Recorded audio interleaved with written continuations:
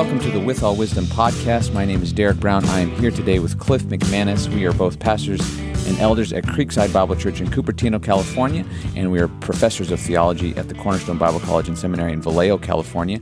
And today we are doing part 2 of our series on Israel in light of recent events. Of course, in the news, the conflict over in Israel, we want to be talking about that from a biblical and historical perspective. Before we get back to our topic, I want to encourage you to check out withallwisdom.org if you haven't already, and check out the resources we have there. All of them are rooted in God's Word, and they aim to help you grow in your walk with the Lord Jesus. So let's get back to our topic, Cliff. We covered a lot in that last episode. It is really, really helpful. And you took us through the history of this conflict. You took us through the history of Israel, the history of some important terms like the word Palestine and Palestinian. And that was, I think, incredibly helpful. In fact, if you were to take all that you said seriously in that last episode, it would completely change your outlook as you consider and interpret what's going on in Israel right now. And so I appreciate what you did in that last episode. Now we want to answer some practical questions we've received from some of our members and other folks Christians who have questions about Israel, how we should think about this situation as Christians. So Cliff, again, I want to hand it right over to you and let you kick it off. Yeah, the first question, I've actually received this a couple of times, maybe more than that, just in the last 7 days, and that is, where as a Christian can I get good resources, reliable answers to the ongoing conflict and the current battle that's going on?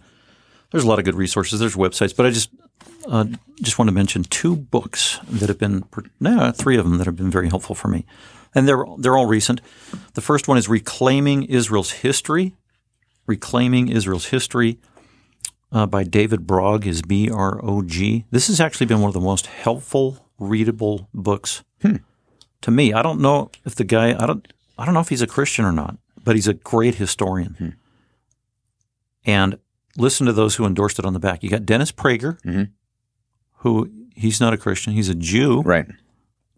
But he knows the Jewish religion. You got a Christian pastor who's well known, endorsed it as well, and then Glenn Beck, who I think is a Mormon. He is a Mormon. Anyway, so you got Christian, Mormon, Jew, but they all endorse it because it's just great history. Reclaiming Israel's History. Good, easy read in terms of he's a very good writer. Makes a complicated subject understandable. I like those kinds of books. Yep. Now, this one is a Christian book. This is called What Should We Think About Israel? What a great title. Yeah. What Should We Think About Israel? By many Christian authors, and the general editor is J. Randall Price, also known as Randy Price. That's his other name.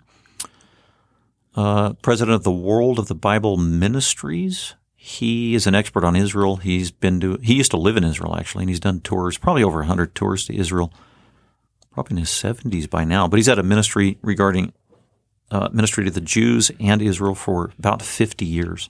Very reliable, great scholar, adjunct professor at Liberty University and other Christian institutions as well. So you're going to find some great articles in here by a lot of the best of Christian scholars on Israel in the world today.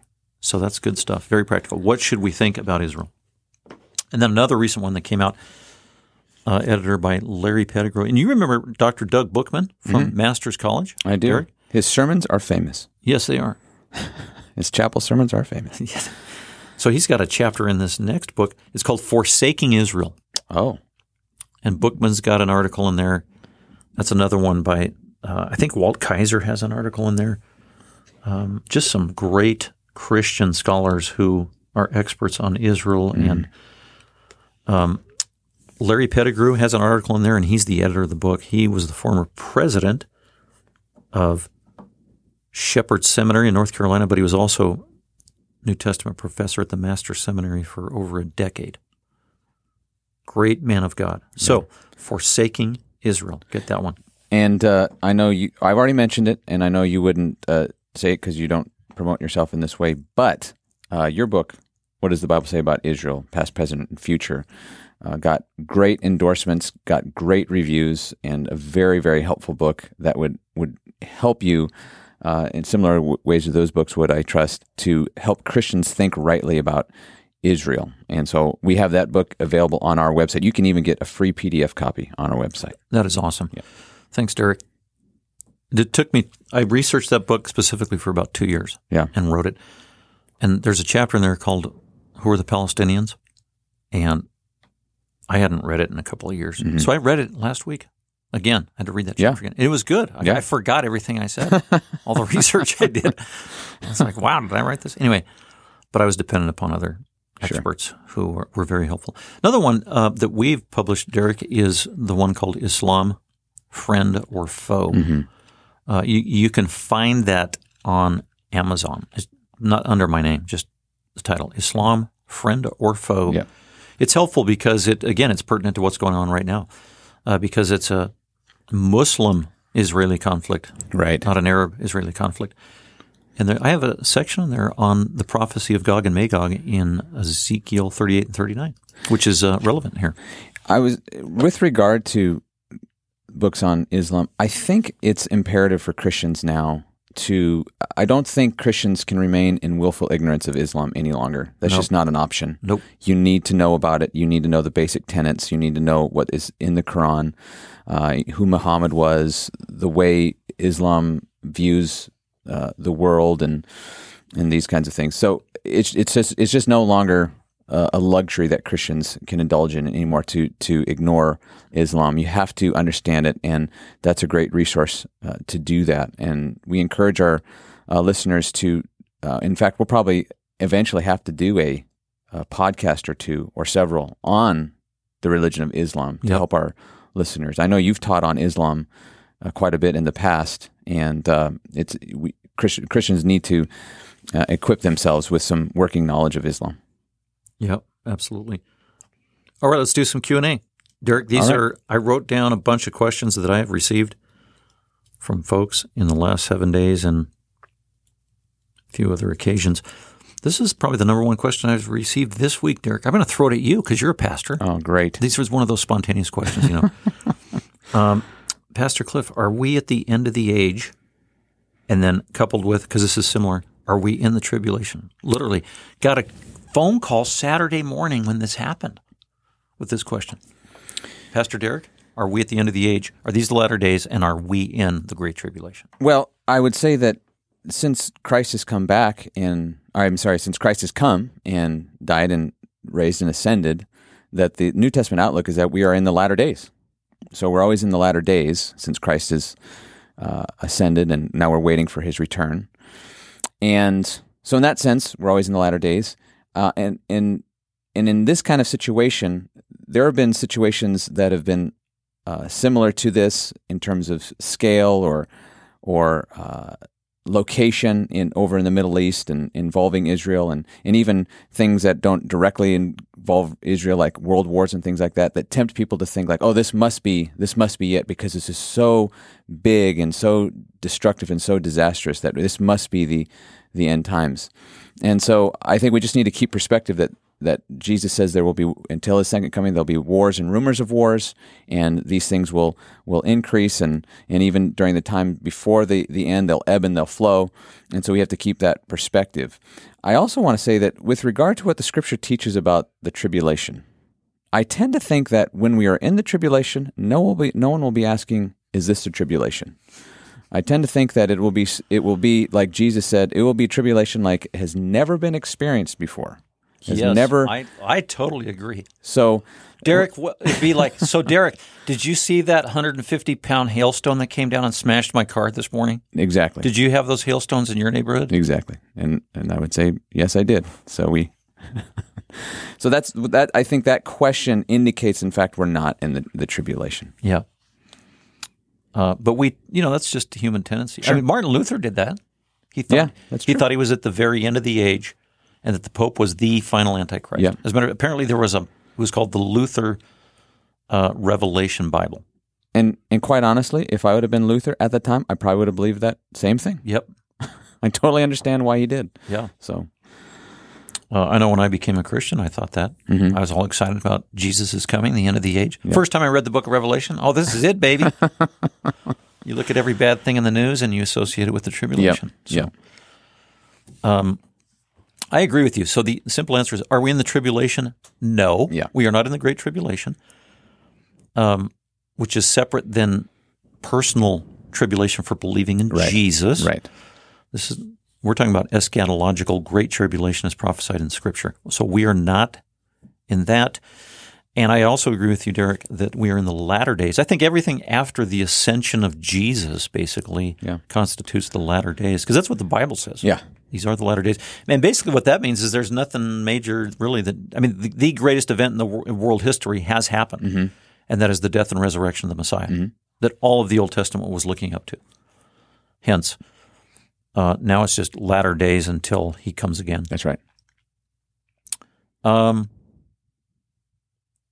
So next one. How should, we alluded to this a little bit, but how should Christians interpret these immediate events? Well, particularly with Israel, I think you've set the stage really well in the previous episode by saying that we interpret these present events with Israel as a religious, a spiritual issue, a spiritual war, religious war between Islam or Muslims and the Jews, and so that's one approach, one way to interpret it. Can I stop you there, Derek? Yeah. I think that's actually really important, because you're saying as a Christian, distinctively, we should be interpreting the events with Israel and Hamas as a spiritual reality. Right. Versus probably right now what it's being promoted as in the news is primarily a political issue. Exactly.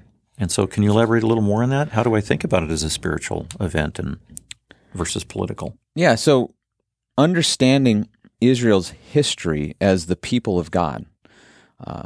You could even you have to go back to Genesis 3 even, when you find in Genesis 3 that God creates a people, Adam and Eve, and the first thing that happens is they are attacked by God's enemy, Satan. And Satan has always been attacking God's people. And so from that point on, and with Israel as a nation and Israel now, Satan has always had an active hatred for God's people. And just because Israel is not presently believing in their Messiah does not mean that they are not still God's people in an important sense. In fact, you've mentioned it in the last episode. There'll be a large, massive group of Jews who will come to Christ and trust in their Messiah in the future. But the point is that Israel, as God's people, is targeted by Satan with hatred, with anger. You see this here even in Revelation 12, where it talks about the dragon wanting to devour the woman who gives birth to the Messiah. And that is an indication that Satan is always after Israel to devour, to destroy them. And so presently right now, it's not just one religion versus another. It's actually Satan using whatever forces he can to bring about the annihilation of God's people, because he hates God's people. And so I think you have to trace it all the way through Scripture, and even located it at the very beginning in Genesis 3, and trace it out all the way to Revelation and then today, to recognize that this is spurred by Satan's hatred for God's people. Yeah, I think that's where spiritual interpretation starts, is understanding that Satan is real. He is behind this. He's orchestrating things. He's the ongoing nemesis of God. Starting in Genesis chapter 3, you mentioned from Genesis to Revelation, literally Revelation chapter 12. I call Revelation chapter 12 the history of Satan, because it actually does. It does a chronological summary of some of the most specific events of Satan from the Garden of Eden all the way to the end of the age. And the point of emphasis there is that he hates God's people. Yeah. And specifically, since the time of Jesus, he hates the Jews. Yeah. So Revelation 12, paradigm of Satan hates Israel. In addition to, I'm going to piggyback on spiritual interpretation here, Derek, of what's going on here with people attacking Israel. Not only has Satan always hated Israel as God's people, but humans and different races and nations of people have hated Israel. But in Leviticus 26, this is a key chapter for Christians if they want to do a little more further study. In 1400 BC, or 1440, God gives Moses the law, 613 laws and the 10 commandments, the constitution of the nation of Israel before they go into the land. And, okay, I'm going to give you the land. I own the land, but I'm going to give it to you. You will possess it. I'm going to bless you. I'm going to give you all these things. But the temporal blessing was conditional upon their obedience. So if you obey me, I'll bless you in these different ways. So that's Leviticus 26. If you obey me, I'm going to do all these wonderful things for you. Then God says, if you disobey me, Leviticus 26:14. If you do not obey me, verse 21. If you are not willing to obey me once you get into the promised land, verse 23. If you turn from me, verse 27. If you do not obey me when you get into the promised land of Leviticus 26, I'm going to do the following to you. I'm going to chastise you. I'm going to punish you. I'm going to bring wrath and hostility against you, verse 28. I will act with hostility against you, my precious people, verse 24. God's going to judge his own people. Well, and the culmination of God's chastising judgment against Israel after he brings them into the land of promise is verse 33 of Leviticus 26 when he says, you, however, you Jews, I will scatter you among the nations. I will scatter you among the nations. He reiterates this in Deuteronomy chapter 4, then and a couple of other places. I will scatter you among the nations. I will sprinkle you all over. I will remove you from the land. And there will always be Jews in the land, but your people will be all over, and you will always be a minority wherever you are in the world. And you will be hated by the nations with which you reside. You will be despised by them. This is chastisement. This is punishment from God. That's right. And so that's what we're saying. Today we have Jews in just about every one of the 194 nations in the world today. If they are in some of those nations like Tehran, they're probably in hiding, but they're probably there. And God said that, I will scatter you among the nations, and you will be despised by all those people of the world. Yeah, that promise has been fulfilled. I mean, it has. That is evidence, you could say, of the truthfulness, the reliability of the Bible. Yep. Right there. And then in Deuteronomy 4, 40 years later, God said, I'm going to scatter you all over the world. And then Deuteronomy 4 literally says, God says, but in the latter days, if you obey, if you repent, I will bring you back to the land. And Deuteronomy 4 literally says, in the latter days. Leviticus 26, God says the same thing. If you confess, if you repent, I will remember my covenant with Jacob and Abraham, and I will bring you back from the four corners of the earth. So God isn't done with Israel yet. But just both in Leviticus 26 and Deuteronomy 4 and a couple other places, God warned him and said, you know what, if you don't obey, I'm going to chastise you. And part of that is the nations of the world are going to hate you. And then Jesus came to his own, and those who were his own received him not, according to John 1:11. For the most part, he was supposed to be a savior of the Jews as well as the world. But he came to his own, and the Jews collectively rejected him, except for a few. And even on the day that he entered at the triumphal entry, all the Jews were praising him with palm branches, basically calling him king. We welcome you. And then, 5 days later, they're screaming for his blood as they are shouting for his blood, saying, crucify him, we have no king but Caesar. And then the Jews literally said, may his blood be on us and on our children.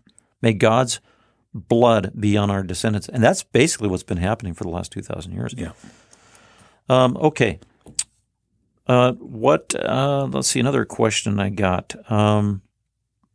We answered that one, and that was why does everyone seem to hate the Jews? And I think Satan inspires this whole thing, and then because of God's chastisement. Derek, we alluded to this a little bit in the last program, but do you think, will there be peace in the Middle East anytime soon? What do you think on that one? No, there can be temporary peace like we've seen in some of these accords. There can be a little temporary peace, but you even characterize this peace as just a time of respite to reload the weapons. And no, it can't be. There can't be peace between these, because like we've mentioned, this is a spiritual battle. And so there won't be peace. You know that expression, peace in the Middle East. It can't that seems really ultimately pessimistic. happen. You seem like a downer by saying that. That's very pessimistic and negative. Well, I think what it's meant to do, though, is point people towards the only person who can bring about true peace in the Middle East. and that's Jesus. And he will enact final true peace. He's going to do some serious judgment, and then he'll enact true and abiding peace. Yeah. But to say something like, no, there cannot be peace in the Middle East, and there will not be, is not meant to be merely a downer, but to point us to Jesus Christ, because he's the only one who can bring it about. I was being facetious, but I think you're being realistic. Yeah. By saying that. You're just giving the truth. Yeah. Because that's what the Bible clearly says. Yeah. As a matter of fact, we shouldn't be doing the opposite like the utopians who are falsely making promises saying that they can broker peace in the Middle East, giving people a false hope, which Jeremiah condemns that. When false teachers go around and say peace, peace, when there is no peace, we shouldn't be doing that. Right. We need to be realistic with people and the truth.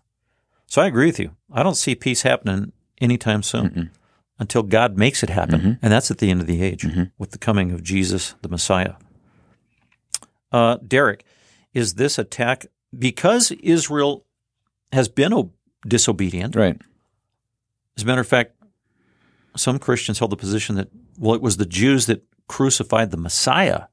Yeah. Therefore, they deserve the wrath of God any way that it comes. It's deserved on Israelis and Jews. So is this most recent attack on Israel justified? Did they deserve it? So this needs crystal clarity, this question, I think. Because what you just said, it's not as though that is a uncommon viewpoint. I just saw it again on Twitter today, or yesterday rather, a Christian saying that very thing. They quoted the place where in the Gospels where the Jews are yelling, "Crucify him," and they said that Israel's bloodshed is worse than Hamas's, and therefore no pity on Israel. They're getting what they deserve. And I was stunned.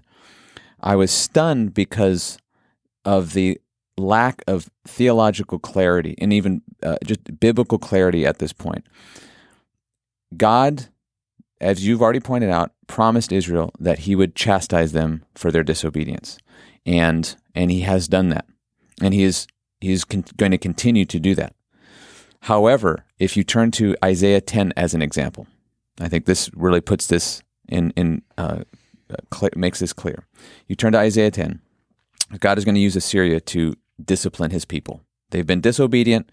They need to be judged. They need to be disciplined. And so he's going to bring in this foreign nation to do that. And the text says that this foreign nation, they're not receiving a revelation from God going, okay, let's go in and attack Israel in order to discipline them for Yahweh's sake. They're just a nation that is proud and arrogant and want to go kill people and take over people. That's what they want to do. And so that's what they're thinking. Here's Israel. We're going to go take them out. We're going to go plunder them. It's going to be a great time. And in God's providence and his sovereignty, he's actually using that nation to discipline his people. And then he turns around and he says, and I will judge Assyria because they acted wickedly and proud. And so in a situation like this, we are able to say, yes, Israel, you have to say both things. Israel is under God's judgment. We know that biblically. And you can say at the same time, and this act by Hamas was absolutely wicked, uncalled for, and evil. Yeah. And that's what God does in Scripture. And you have to be careful that you're not trying to act as God in how he and try to interpret things for God and how he is carrying out his justice. Yeah, that's a great point. God is the one who chastises his precious people, Israel. Mm-hmm. We don't. We don't. That's right. Israel is still God's elect. Mm-hmm. They're his precious possession. That's what it says. He's the God of Israel. That's his name in the Old Testament. Yeah. And that will never change. Great answer on that one. That's really helpful. I want to address this one because this was a question I got about, well, what about Ezekiel 38 and 39? Apparently there are Christians out there making videos, YouTubes, podcasts, saying that what's happening right now is the fulfillment of Ezekiel 38 and 39, which is a prophecy about the end of the age. Most commentators actually do believe that Ezekiel 38 and 39 is a specific prophecy about the end of the age. So that is true, and I believe it is. Here's a popular prophecy in the evangelical community that's been around for decades, probably since Hal Lindsey in the 1970s. Derek, let me run it by you. I'll just read the verse. Ezekiel 38, verse 1. And the word of the Lord came to Ezekiel, saying, Son of man, Ezekiel, set your face towards Gog, whatever Gog is, if it's a man or an area or region. Set your face towards Gog of the land of Magog. Most people think it's some guy, a man, who lives in the land of Magog, which is probably Asia Minor. Set your face towards Gog in the land of Magog, the prince of Rosh, capital R-O-S-H, the prince of Rosh. Now, some people, and I don't know if it was Hal Lindsey, but people like that, said that Rosh is a country that Ezekiel's referring to, and it's a prophecy of Ezekiel who's speaking in like 550, 600 BC. This is a prophecy of Russia because Rosh, R-O-S-H, sounds in English, sounds like Russia. Yeah, right. So this is obviously Russia, the prince of Russia, Rosh, and then Meshech, M-E-S-E-C-H, Meshech in your English Bible, and they say that sounds like Moscow. Okay. Meshech, Rosh, Russia, Meshech, Moscow, and then Tubal, T-U-B-A-L. That sounds like Tobolsk, which is a city in Russia. Literally. Wow. Okay. And this is, I've been familiar with this view that started in the 1970s, and it's been prominent in the evangelical community and those who put a lot of emphasis on end times prophecy. And so they say that definitely this is a prophecy that at the end of the age, Russia is going to be involved, which would that means Putin, and it's going to be headquartered in Moscow, Meshech in verse 1, and then another Russian city there in Siberia, Tubal. And so therefore, since all this stuff is going on with Putin and Russia and Ukraine and now Israel and the Palestinians and he hates the Jews too. Is this evidence, Derek, verse 1, is this prophecy being fulfilled with Russia, Rosh, Meshech, and Tubal? Is that Russia, Moscow, and Tobolsk? What your thoughts on that? Just on the face of it, I think that's you're stretching a little bit to come to those conclusions. I think it's completely absurd. Comment on it because you do bibliology, and with that is hermeneutics, right? So, just to comment on this idea of doing hermeneutics that way, in an English Bible, you've got R-O-S-H, and then you connect that with the English version of Russia, right? Can we do that with the Bible? No. You have to understand the words in their original context and their original language, and not the English Bible, not the English, right? Which actually comes from the King James. So completely illegitimate hermeneutic. We do not interpret the Bible this way. This is completely artificial, manufactured, manipulated. Yep. It's very popular, though. Resonates with the populace. And people get excited and, oh, wow, we're seeing it right before our eyes. And look what Putin's doing. And it's right here in Ezekiel 38. And they write a book and people buy it and they get all uptight. What I've found is that Christians get unsettled and uncomfortable and scared and fearful because of somebody's bad manipulative exegesis trying to sell a book or whatever they're doing. So to answer your question, what about Ezekiel 38 and 39? I don't think we're in Ezekiel 38 and 39. Clearly in the context, if you read it on that day, verse 10, on that day, verse 14, verse 18, it will come about on that day. And then actually God's going to be present. I myself, verse 23, this is clearly referring to an event at the end of the age. And then when you look up commentators of our persuasion who are pre-mill evangelicals, they don't even agree when it's going to happen. There's three options. This is going to happen during the tribulation, at the end of the age. Yeah. This is going to happen at the second coming, before the millennium. Right. And then another guy says, no, this is going to happen at the end of the millennium. Right. And those are all three good evangelical scholars. Point being that Jesus was right. You don't know the day or the hour. Right. So quit fighting over the timing. Yeah. Only God knows that. Yeah. Okay. So those were the main questions that I had, Derek, that hopefully help the listeners out there. Yeah, and that's good. Those are practical, helpful questions. One more. Yeah, go ahead. I'll throw it at you. Is this a 50-50 prospect of what's happening with Israel and Hamas? Like they're both equally responsible, kind of like the Pope insinuated last week, where it's like, just stop fighting. War is no good for anybody. Right. In other words, Israel, you don't need to retaliate. And he was basically saying there's a moral equivalence here. Mm-hmm. I think hopefully the fruit of that first episode, and even what we said in this episode, is to shift people's understanding to be more historically and biblically aligned with what is really happening in Israel right now, and the history of Palestine and the history of Israel, to see that what has been portrayed in the media of late is not the way it actually is, namely calling Israel occupiers, for example, or suggesting that Israel became a nation in 1948, because that gives the impression that, in fact, Israel doesn't belong there, and this is not their land. And any kind of action that they take against Palestinians or Hamas is de facto an act of aggression. And if you rightly understand the history of these things, then I think you're going to have a different viewpoint. So I would say no, we can't see this as a 50-50, particularly this situation that just happened, because this was not at all in any way, shape, or form an act of retaliation by Hamas. This was a calculated terrorist attack of the worst kind, and you can see that in the way they conducted it. And so, but that assumes also that there is not a moral equivalency when it comes to who should be in the land. We've already seen from Scripture that Israel belongs there because the land is a gift from their Creator, from our Creator. So no, we can't see this as a 50-50. We don't want to pick sides. No, you do need to pick sides and have moral clarity on this issue. And I think the right direction is clearly with Israel. And with this particular event, it's with Israel. Yeah, I agree.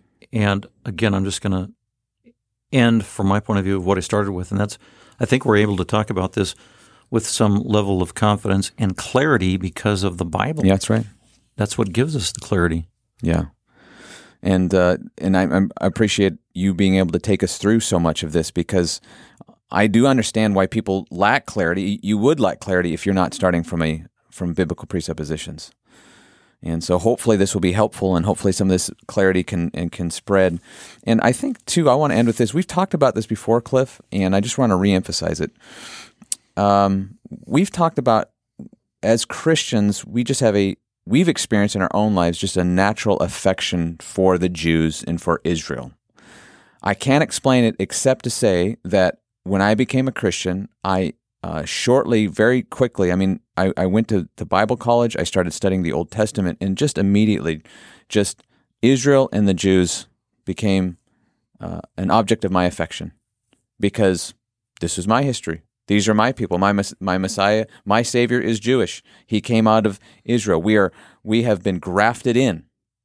And so what I want to encourage our listeners is to really consider the place that Israel has in redemptive history, the place that Israel has in God's own heart, the promises that He's made, and the promises He plans to keep with Israel, and consider your own Savior, who's a Jewish man, God in the flesh, but nevertheless a Jewish man, and recognize what Scripture says about Israel specifically. For example, Psalm 122:6, pray for the peace of Jerusalem, may they be secure who love you. Psalm 135:4, for the Lord has chosen Jacob for himself, Israel as his own possession. Psalm 128:6, peace be upon Israel. Mm-hmm. And so Christians should have a love for Israel, a love for the Jew. And therefore, it's you can't be indifferent towards this conflict and just kind of shut it off and not want to think about it. No, this is something that should actually provoke in you grief, sadness, anger even, and to have you pray for Israel and the Jews. And I think the Bible actually promises blessing upon those who have a genuine concern for and work for the peace of Israel and the good of Israel. Yep. I think the Bible it promises blessing. Amen. I believe that Genesis 12:3 is still in effect. That when God said, "I will bless those who bless you and curse those who curse you." Mm-hmm. So we want you to consider those things and hopefully grow in your own love for the Jews and God's people, Israel, and continue to pray for them, and to look forward to their ingathering. That's going to be sweet. And to remember, too, that you were grafted in as a Gentile. And so that should humble us. In fact, that's what Paul says. That should humble you. Yep. It should keep you humble. And so we hope this has been helpful. If you haven't already listened to the first episode on this topic, to give you some background, and we trust this has been helpful, and we encourage you to check out withallwisdom.org. And until next time, keep seeking the Lord and His Word.